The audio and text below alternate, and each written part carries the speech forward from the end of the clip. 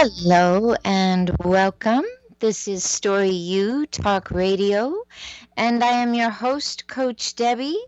I'm delighted that you have reserved this hour for us to talk about your books, your brands, your blogs, and whatever else you might be creating. Today, we're going to get into the topic of timelessness. And I am always interested in your questions. So head on over there to Facebook if you like and send me a personal message. I will tell you I do have several questions that have already come in, but I have time for more. So I would love to receive your question. I'm at Debbie Handrich on Facebook. So just like it sounds, Handrich is Handrich, and Debbie is Debby. You can also send me a little email. My email address is askcoachdebbie. Again, that's Debby, askcoachdebbie@gmail.com. And like I said, we're going to be looking at writing a timeless story. And you might be thinking, oh, if I don't already have enough on my plate, now you're going to throw that at me? But, anytime we decide that we are committing to a nice big body of writing, there are going to be elements of timelessness in it. And if we give our mind to it even more, we might find there are ways that our story itself is quite timeless. So we're going to get into that as the hour goes on. I'll be taking a break at 20 minutes after the hour and 40 minutes after the hour. And if you would like to catch the replay of this show, we offer that every Friday mornings on KKNW 1150 AM. If you are in your cars, that's at 6 a.m. Pacific time or 9 a.m. Eastern time. And you can always use the KKNW app. And then we offer a professional podcast, and that is available on Podcast One, on iTunes, TuneIn, Apple Podcasts, SoundCloud. You know all the popular ones. You can get it there. And I would be delighted if you subscribed. Last week, we talked a good bit about publishing. I had received a lot of questions about the practicalities and the concerns of getting your story out there. What does it mean to be a best-selling author? How much money do you need? Which avenues should you pursue? Do you need an agent? All these questions came pouring in. So we really worked on that, and I hope you will go back and take a look at I believe that would have been May 21st. Is that right? The show we did on publishing and your plans and some of the little precautions that you want to take and some of the predicaments you might get into. That's all on our last podcast. We will be reviewing a couple of those questions today because people wrote in and said, hey, now I've got a new question. So we'll be taking a look at that topic as well as we deal with this notion of timelessness today. And I think as we kick it off, I think what I might do is go over here to Carl Sagan, who wrote a book called Cosmos. Remember that? Oh gosh, that goes back a ways. I'm probably really dating myself here. But he wrote a great book called Cosmos, and I was digging around for this quote, and I couldn't find it. And then someone I follow actually posted it, and it took me back to the place in the book. So I'm going to read this to you. Just sit back for a minute and think about the notion of a timeless book. This is what Carl Sagan had to say from Cosmos. What an astonishing thing a book is. It's a flat object made from a tree with flexible parts on which are printed lots of funny dark squiggles. But one glance at it and you're inside the mind of another person, maybe somebody dead for thousands of years. Across the millennia, an author is speaking clearly and silently inside your head, directly to you. Writing is perhaps the greatest of human inventions, binding together people who never knew each other. And he finishes up a little later by saying, a book is proof that humans are capable of working magic because books break the shackles of time. Now, I had remembered something about the shackles of time, and like I said, I just couldn't figure out where I had heard that, and then it came up in a quote from someone I follow, and I got to thinking, yeah. I remember being, probably my late 30s or something, and thinking about that, the shackles of time. How is it that we are so familiar with being shackled by time? I mean, think of how that is today. Not necessarily when Carl Sagan was writing that, but think about how we feel shackled by time today. And today could be this year, or just the culture that we live in, or it could be the time of a pandemic.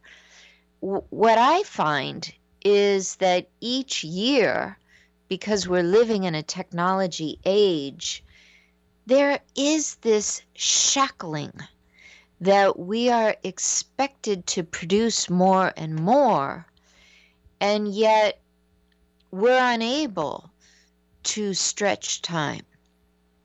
It almost feels like in the beginning, the expectation was technology will allow us in a funny way to stretch time. I mean, you won't have to sit down and write a letter and get the stamps and go to the post office. You'll have this groovy thing called email, and bam, you knock it out and somebody's got it. And that somebody might be a long ways away, might be on the other side of the globe. So it's almost as if we thought we could stretch time and not be shackled by it. But I'll tell you this, it didn't work for me, because in my profession at that time, I was teaching at a college when I was reading Cosmos by Carl Sagan. And maybe in the early days, I was getting 20 emails a day, but it grew to 50, and that grew to 80. And sometimes my inbox, when I would walk into work, would have over 100 emails in it. And I had to be accountable for those emails. I wouldn't say I necessarily had to reply to them all. Some of them were just, an announcement that we had a 3:00 meeting in the English department. You didn't really have to reply, but there could easily be, out of 75 students that I was teaching that quarter, there could easily be 20 emails from students with concerns, with something that they thought was earth-shaking. And I had to be of the mind to get present and write to them. So I just want to say I started to feel very shackled by the fact that I could not work with time the way I wanted to. On the other hand, in that same career, one thing that allowed me to feel very free was that we would have these English department meetings and we would revisit questions that, if you ask me, they were quite timeless. So, I taught English, I taught literature for over 20 years. I helped people learn how to write essays and articles, do research writing, etc. But I worked for the humanities division. And one of the questions we kept asking over and over, and it didn't stop in the 20 years I was there. One of the questions we kept asking and then answering based on our own time that we were living in was, what does it mean to be human?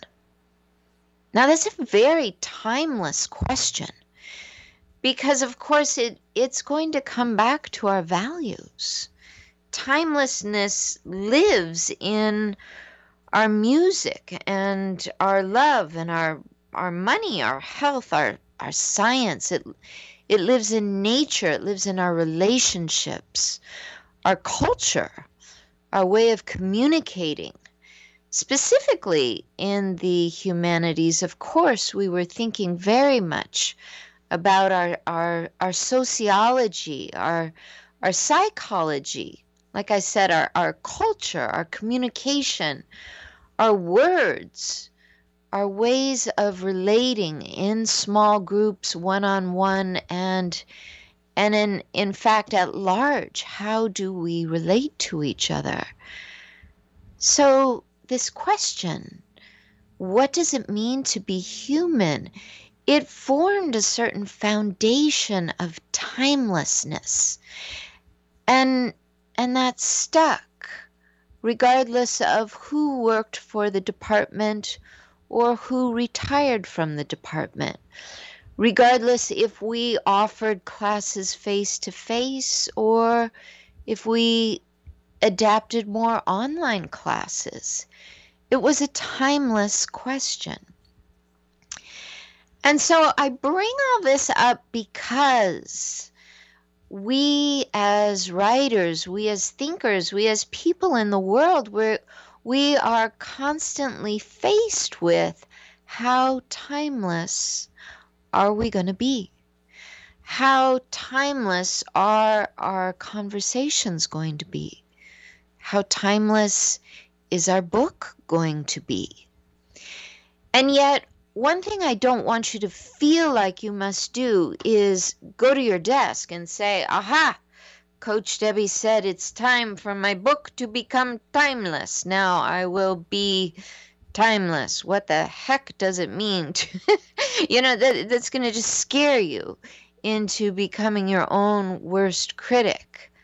But on the other hand, if you think about the fact that there are these topics that by nature make things timeless, you're going to find that so much of your story just is timeless.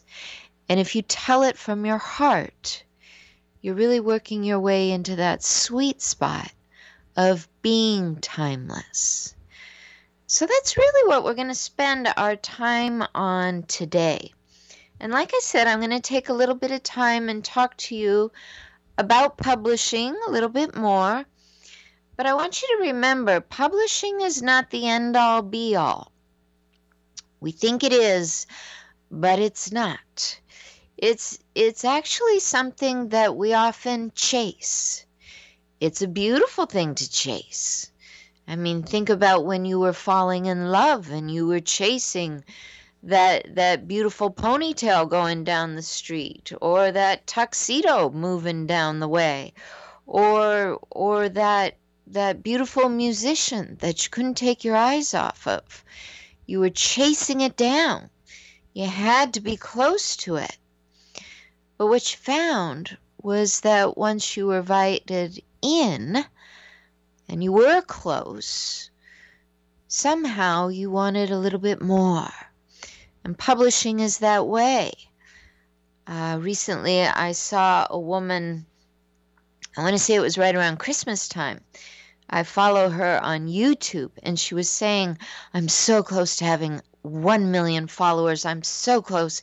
If you don't subscribe yet to my channel, please click subscribe. Please, I really want 1 million followers. I mean, she was obsessed, right? And how can we blame her? That sounds like a pretty big feat. And yet now, what are we? We're in May, 5 months later. She's talking about her joy of the day when she gets to 2 million. She's really working hard on it. So somehow, between Christmas and here we are in late spring, that 1 million, it was joyful, but it doesn't seem to have the same flair that 2 million possible subscribers has. And I hate to tell you, but people can be the same way about getting their book published. They're so darn excited, and for good reason. But you want to really embrace the timelessness of the story you're giving someone, because it could be that is your one and only book, and that is a great feat to create that book. But what I see so often is people, they get that book done and they're like, you know what, my next book, this is what I'm going to do. And they're off and chasing. And it becomes a funny chase as opposed to a beautiful celebration. And when we're really focusing on what's timeless, we are in a state of really celebrating and living and thriving. So we're going to get into more conversation around that. So please write to me if you have a question. I see that we do have some questions coming in. We're going to take a quick break here. And when we come back, more on writing your timeless story. Stay tuned.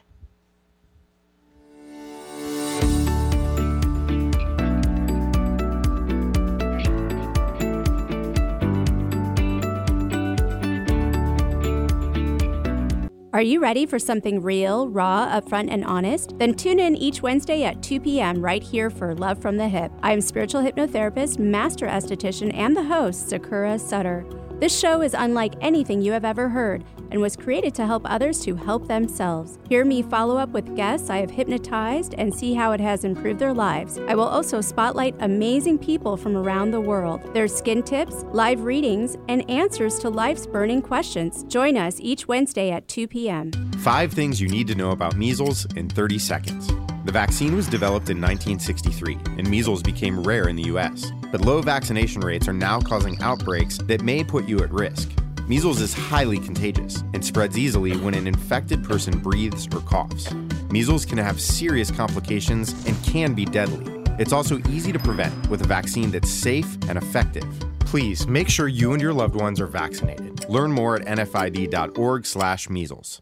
Like us on Facebook, facebook.com/1150kknw.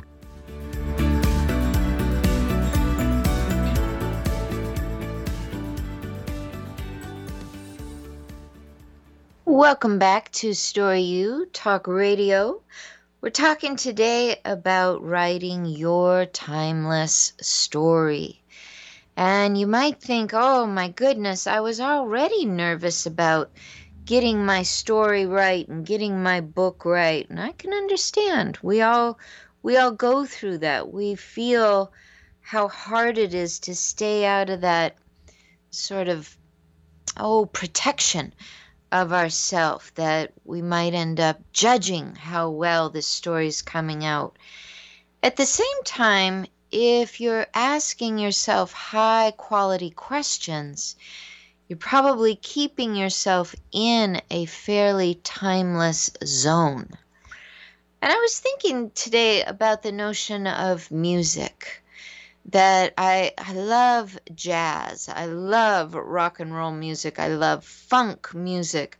I love classical music. There's so many types of music. If you invited me to go with you to a concert, I would say yes, because so many types of music speak to me. And at the same time, there have been different eras that celebrate music in different ways. But if you really think about it, as early as there were rocks, and I think that's the beginning of time, you could pound rocks together and make music. You know, those stones rolling down the hill, you could pound together and hey, maybe that was the birth of Rolling Stones. Who knows? But you can make music. And you can make music whether you're on this side of the globe or the other side of the globe. What makes it timeless, without getting too technical, are some of those chord progressions, or what your ear starts to anticipate that it will hear. So there's only so many chord progressions, but you can, in writing your rock and roll song, use a progression that was produced many, many eras ago in jazz, and many, many, many eras ago in classical music. Yet the ear is sort of trained to hear and anticipate how the notes will flow up and down. If you have a deep appreciation for music, you hear that.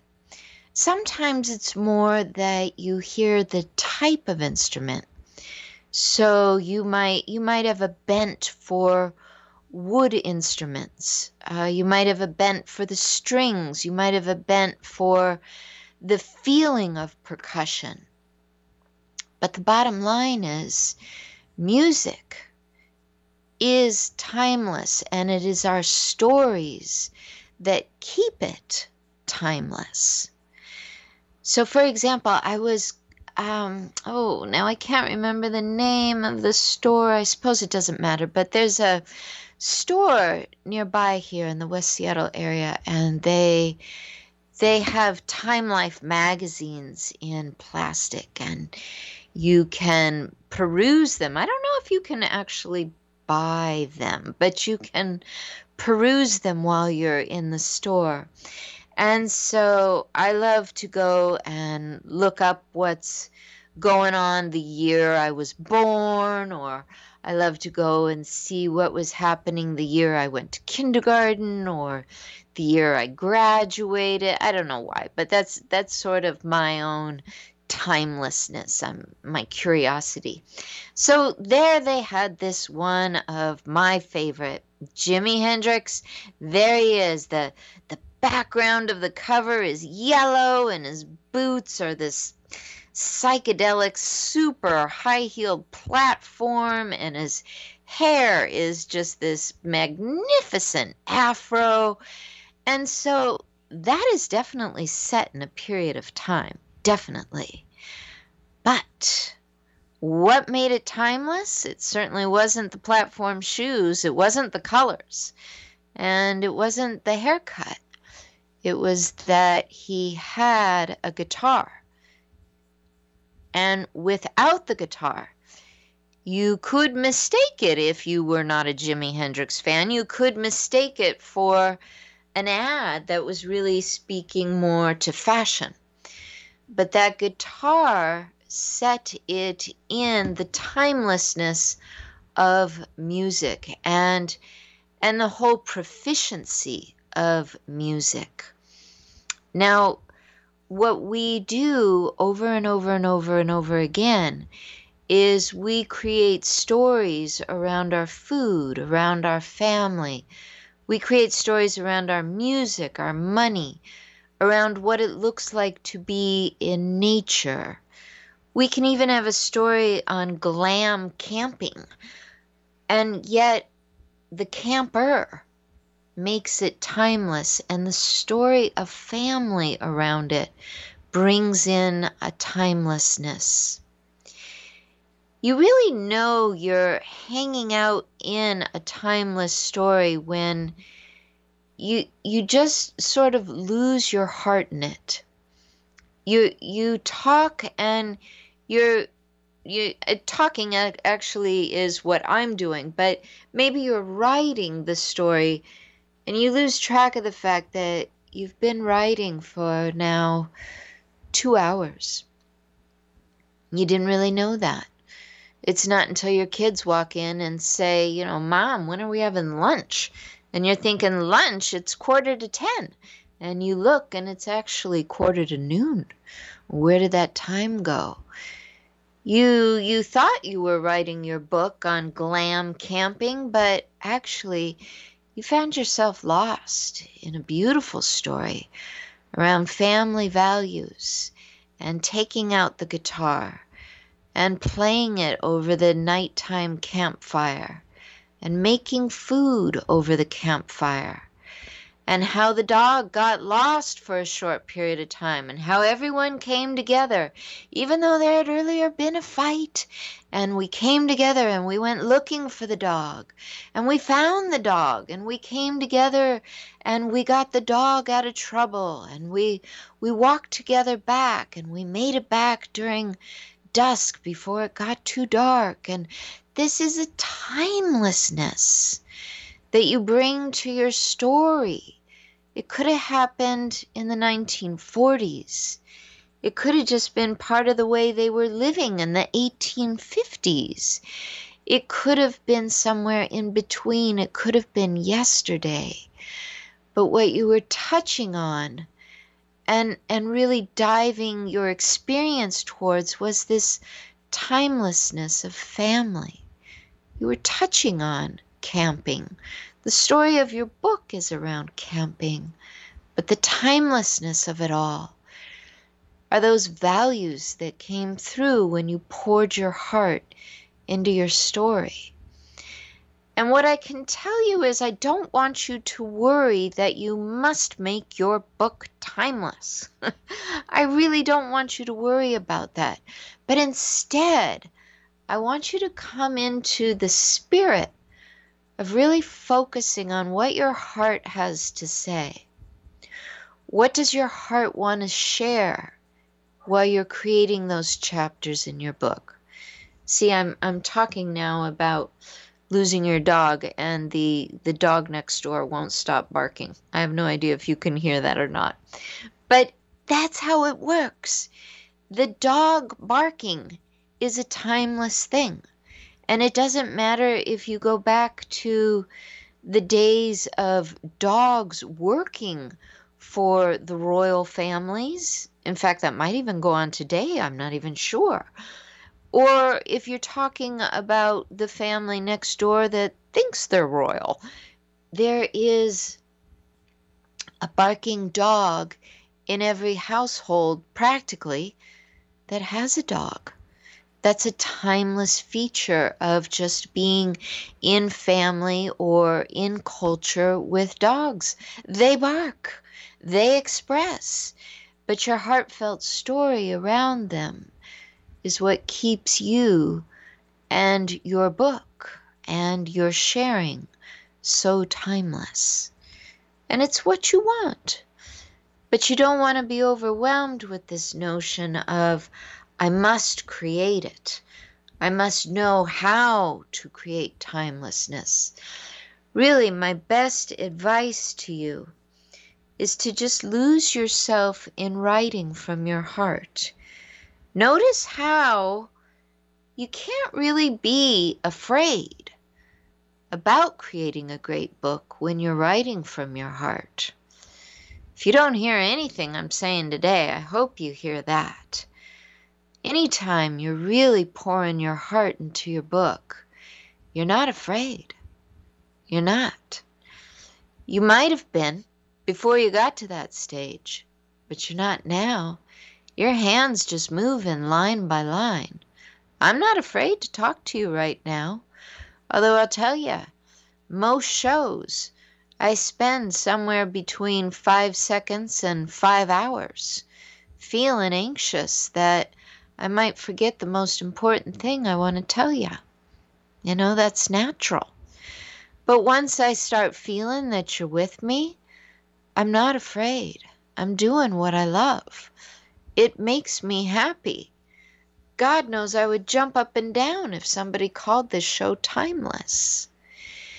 But what I kind of want to bridge into here is it doesn't really matter that much to me about the publication. And what I mean by that is it's more important to me that I share with you a message that is timeless for you. Let me get a drink of water here. And it's less important to me that I somehow make it on, I don't know. Maybe there are lists out there that honor people that have radio shows. I don't really know. But in the publishing world, I know a lot more. The number one list that people tend to want to be on is the New York Times. And people try their darndest to write a timeless story so that it will get to the New York Times bestseller. And what are some things you must do? Well, in a period of time, and I don't know exactly what it is for New York Times bestseller, you need to have sold between 5,000 and 10,000 books to a diverse audience. That's something that makes you stand out differently than, say, you were going for an Amazon best-selling mark or blue ribbon, we'll say. With Amazon, it's a very, very, very short window that they allow you, and it's a low number of books as well. It at one time it was just about the numbers were something like 100 books to the first 48 hours of publication. And what a lot of people did was they would get their book on what's called a pre-order, and then the numbers started to go up. You had to have 1,000, and I think the hours went up too. And I apologize that I don't have those exact numbers for you today, but that is something that sparks the desire, the chase to be noted for what you've done. And there's nothing wrong with it, nothing at all. But if you ask me, it can steer you away from the love of just producing your story. It can take you into that place of fear of it's got to be right. I've got to get this number. I've got to impress enough people. I've got to get 10,000. And if I'm going to make New York Times, it's got to be diverse. I can't only sell to Barnes & Noble. I have to have a diverse distribution. And I can't sell 10,000 to one company. So that puts another spin on it. And for a lot of people, it just all of a sudden doesn't become worth it. And I think I'm one of those people. I remember being a gymnast, and boy, I was one excited girl. I think I was 13 years old when I got my first blue ribbon, first place in a gymnastics competition. I was over the moon. But quickly, I wanted another one. And something didn't feel right when I got the bronze. You know, the Special Olympics doesn't do things like that. The Special Olympics says everyone's a winner. And I would tell you they're doing something right there. It's our fear, it's our ego that gets caught up in quantity, in numbers, wanting to be the best. Even to answer Mary's question here, is there anyone besides Amazon and New York Times? There's also USA Today. I believe you need 3,000 books sold to be recognized by the USA Today best-selling list. Wall Street, if you're writing in that genre, finance and such, Wall Street, I want to say 5,000 for Wall Street will get you notoriety with them. But again, you got to ask yourself, is it the quantity that I'm after? And what's it going to do for me? Because I don't want to take that away from you. Getting published is wonderful. It's wonderful. You should celebrate for the rest of your life. But you got to be careful, because it can quickly take you out of feeling the real timelessness of your story. And that's where the love is. The love of talking about music, or the love of talking about health, something scientific, something in nature, your relationship with people, your relationship with God, your relationship even with money counts as something timeless. I was recently taking a course where he was asking us, do you have any relationship with money? And of course, everybody put their hands in the air. And he said, what's the first word that comes to mind when you think of your relationship with money? And surprisingly, most people said freedom. And he kind of busted the bubble on it, like I am with you. And he said, I hate to tell you, but the freedom comes much, much later in a much, much different way. What happens when you have money right away is that you have the power to trade. And if you have a lot of money, you have the convenience to trade for something big. But freedom's really something a little bit different. And I just want to say, publishing is too. Publishing is not the end-all be-all.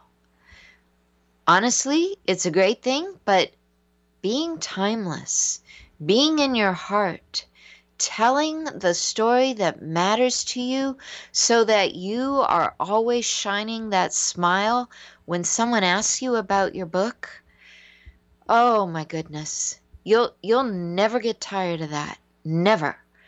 But you will get tired of people asking you, so are you an Amazon bestseller? You'll get sick of that. Are you a New York Times bestseller? You'll get sick of that, especially if you were a New York Times bestseller last month and not this month, because you're going to start wondering how you can chase that down again. I know I'm not speaking for everyone. I might just be speaking for me. But when we come back from the break, we're going to talk just a little bit more about how to really lean into that timelessness.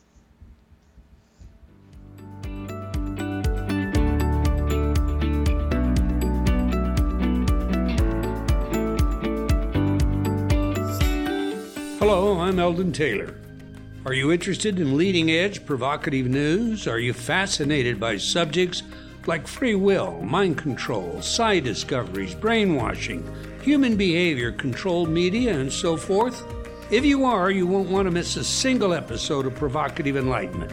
Be sure to join my partner Ravindra and I for an hour of captivating inquiry with today's leading experts. Every Monday at 12 noon, right here on KKNW.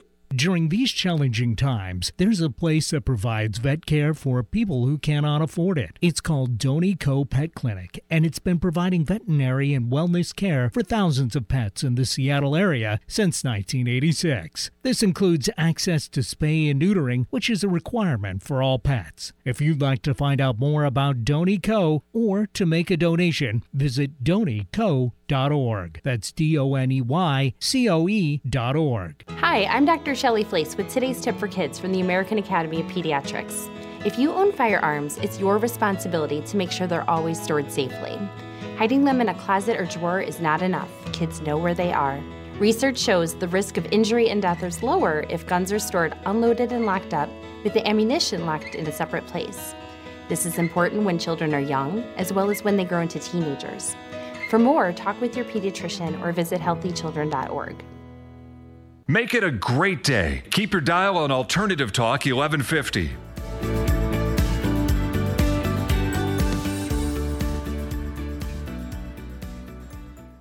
And welcome back to Story U Talk Radio. I'm your host, Coach Debbie, and we're talking about the timelessness of your book and your story, your blogs, might even be the timelessness of your brand and how you offer your services to others. I want to tell you that I help first, second, and third time authors take that story that they've been walking around with, that's been buzzing in their head, and they're thinking, oh, I want to do something with this story. It's often hard to do much with our story when it's in our head. So I've created 90-day programs where we work on really getting that first draft out, all the way up to other programs where we work together for a year in what's called a mastermind. And my whole goal is to help you see that what you've been walking around with has really been something not just working on your mind, but something that your heart really wants to express. So my job is to help you see how much you are releasing that story into the world, to help you see where you might be clutching at your story and it would be serving you to write more about it or to put more of yourself into it. And then to help you, I help you move on to the next channels, which are getting an agent, going into self-publishing, writing your query letter, and moving on to those book tours.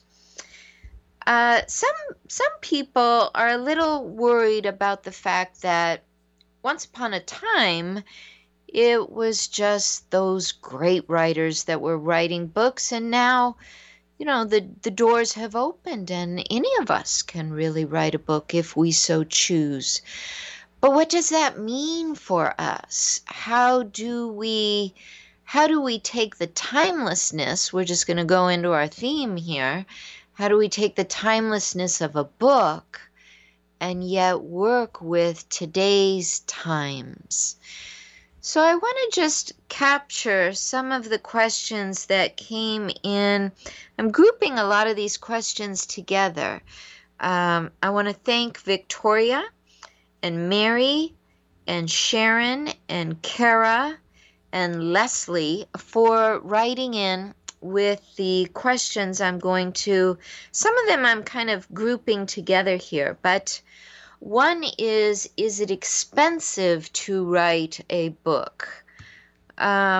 Expensive is kind of a relative word, but my quick answer, yep, it is. Costs a bit of money.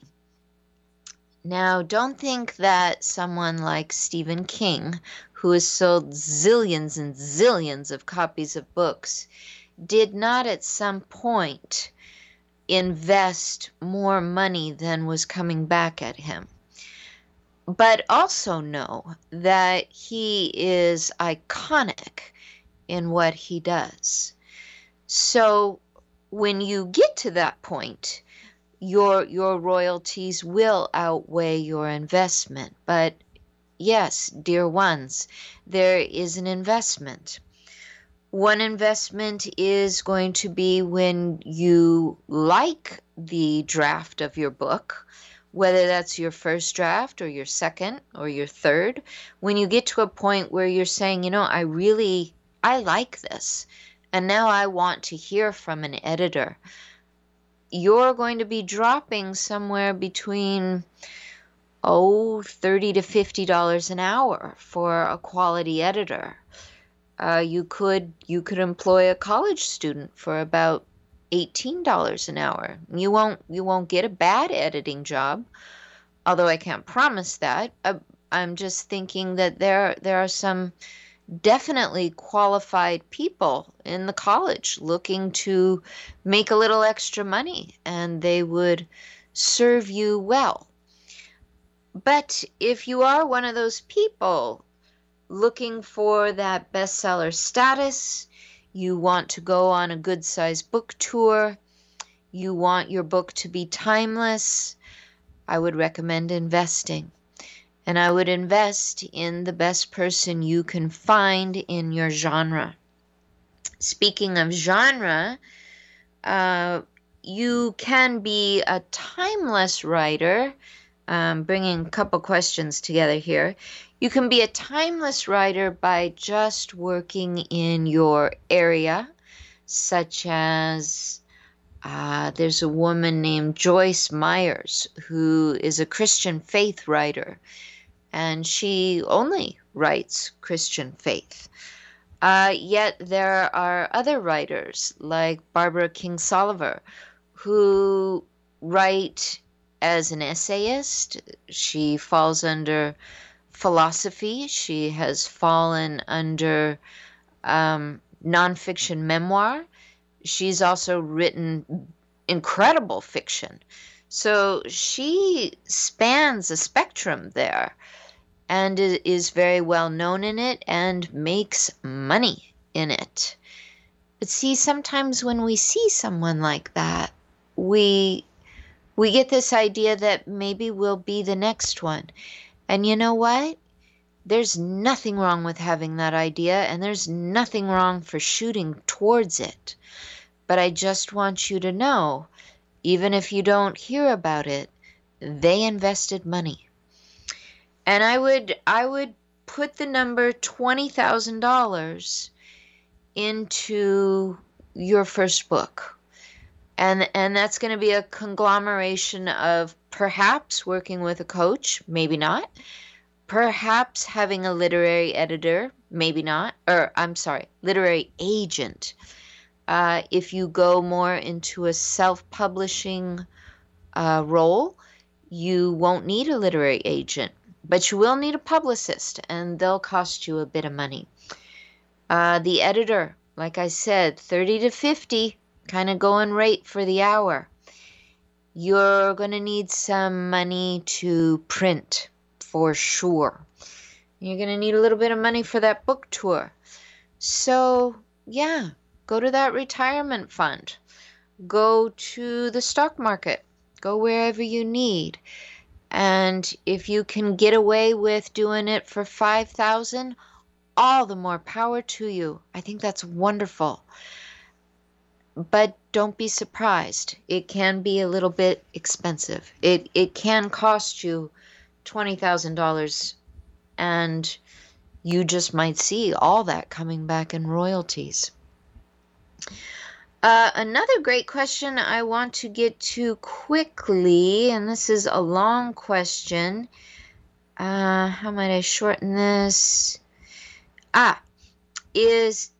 Is it a fantasy these days that one can submit her own book to a publisher? No, that's not a fantasy at all. And what I would recommend is starting with what we call indie self-publishers. So that means they are independent. They are self-publishers. You might want to get the Market 2020, Publishing Market 2020, or 2019, or anything recent, and really look through the guide and notice what they are saying about particular publishers and who they take, because you would be surprised how many are indie self-publishers. And for example, a couple that I've done a lot of work with, one is called Viva, V-I-V-A Editions, V-I-V-A Editions. And just a disclaimer here, I am not being paid to talk about them. They've done wonderful work. if you look them up, you'll see they have submission guidelines on their website. And that means that they are an independent self-publisher.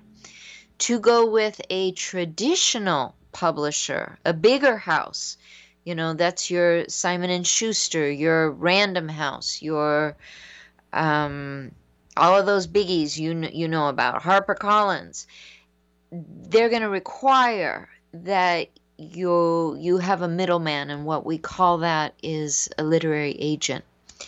And I would even suggest that you invest in about somewhere between a $47 and a $250 course on getting a literary agent. There's a lot to learn.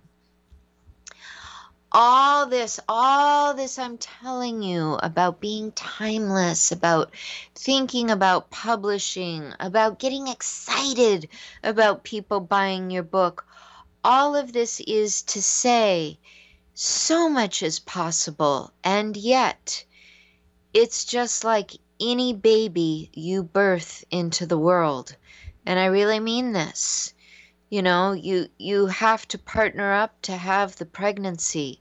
You have to carry that baby to term.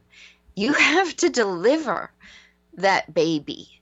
And that baby goes into the world, and you are relating to that baby and raising up your baby so it has placement in the world. And you will find at some point you're really releasing that baby into the world to do its work. And if you are thoughtful, and if you are conscientious, that baby will be your book. It will be timeless. Because you're talking about those things from your heart, those things that matter to you. You're bringing yourself back and proclaiming that you're not going to be shackled. How did he say that? Books break the shackles of time. That's from Carl Sagan's Cosmos. Books break the shackles of time. When you're really committed to birthing your book into the world, you are going through many phases. And if you have given birth to a real live baby, you know that was a big deal. And I promise, giving birth to a book, it will take less. But it will take a lot. And I just want you to know that your book deserves that. Your book deserves your heart. And that's part of what makes it timeless. Why are we still talking about stories from the Bible? Why do we still talk about Shakespeare? Why do we still talk about Charles Dickens? Why is it that Jimi Hendrix is now sequenced into rap music? It's because we're taking what we originally knew and we make it timeless. We shift with it. We change with it. And it all came from the heart of one original author. And my friends, may that be you. May that timeless book come right from you. I know you can do it. It won't happen when you're overthinking about it. It will happen when you're losing yourself and the shackles of time are off you. Because you're just writing from your heart. You're just drafting it out. You're just doing your very best. That's what I wish for you. I want to thank you for joining me for another episode of Story U Talk Radio. I'm here every Thursday. We talk about the stories you live by. So until next week, I wish you a lovely week. Namaste, my friends.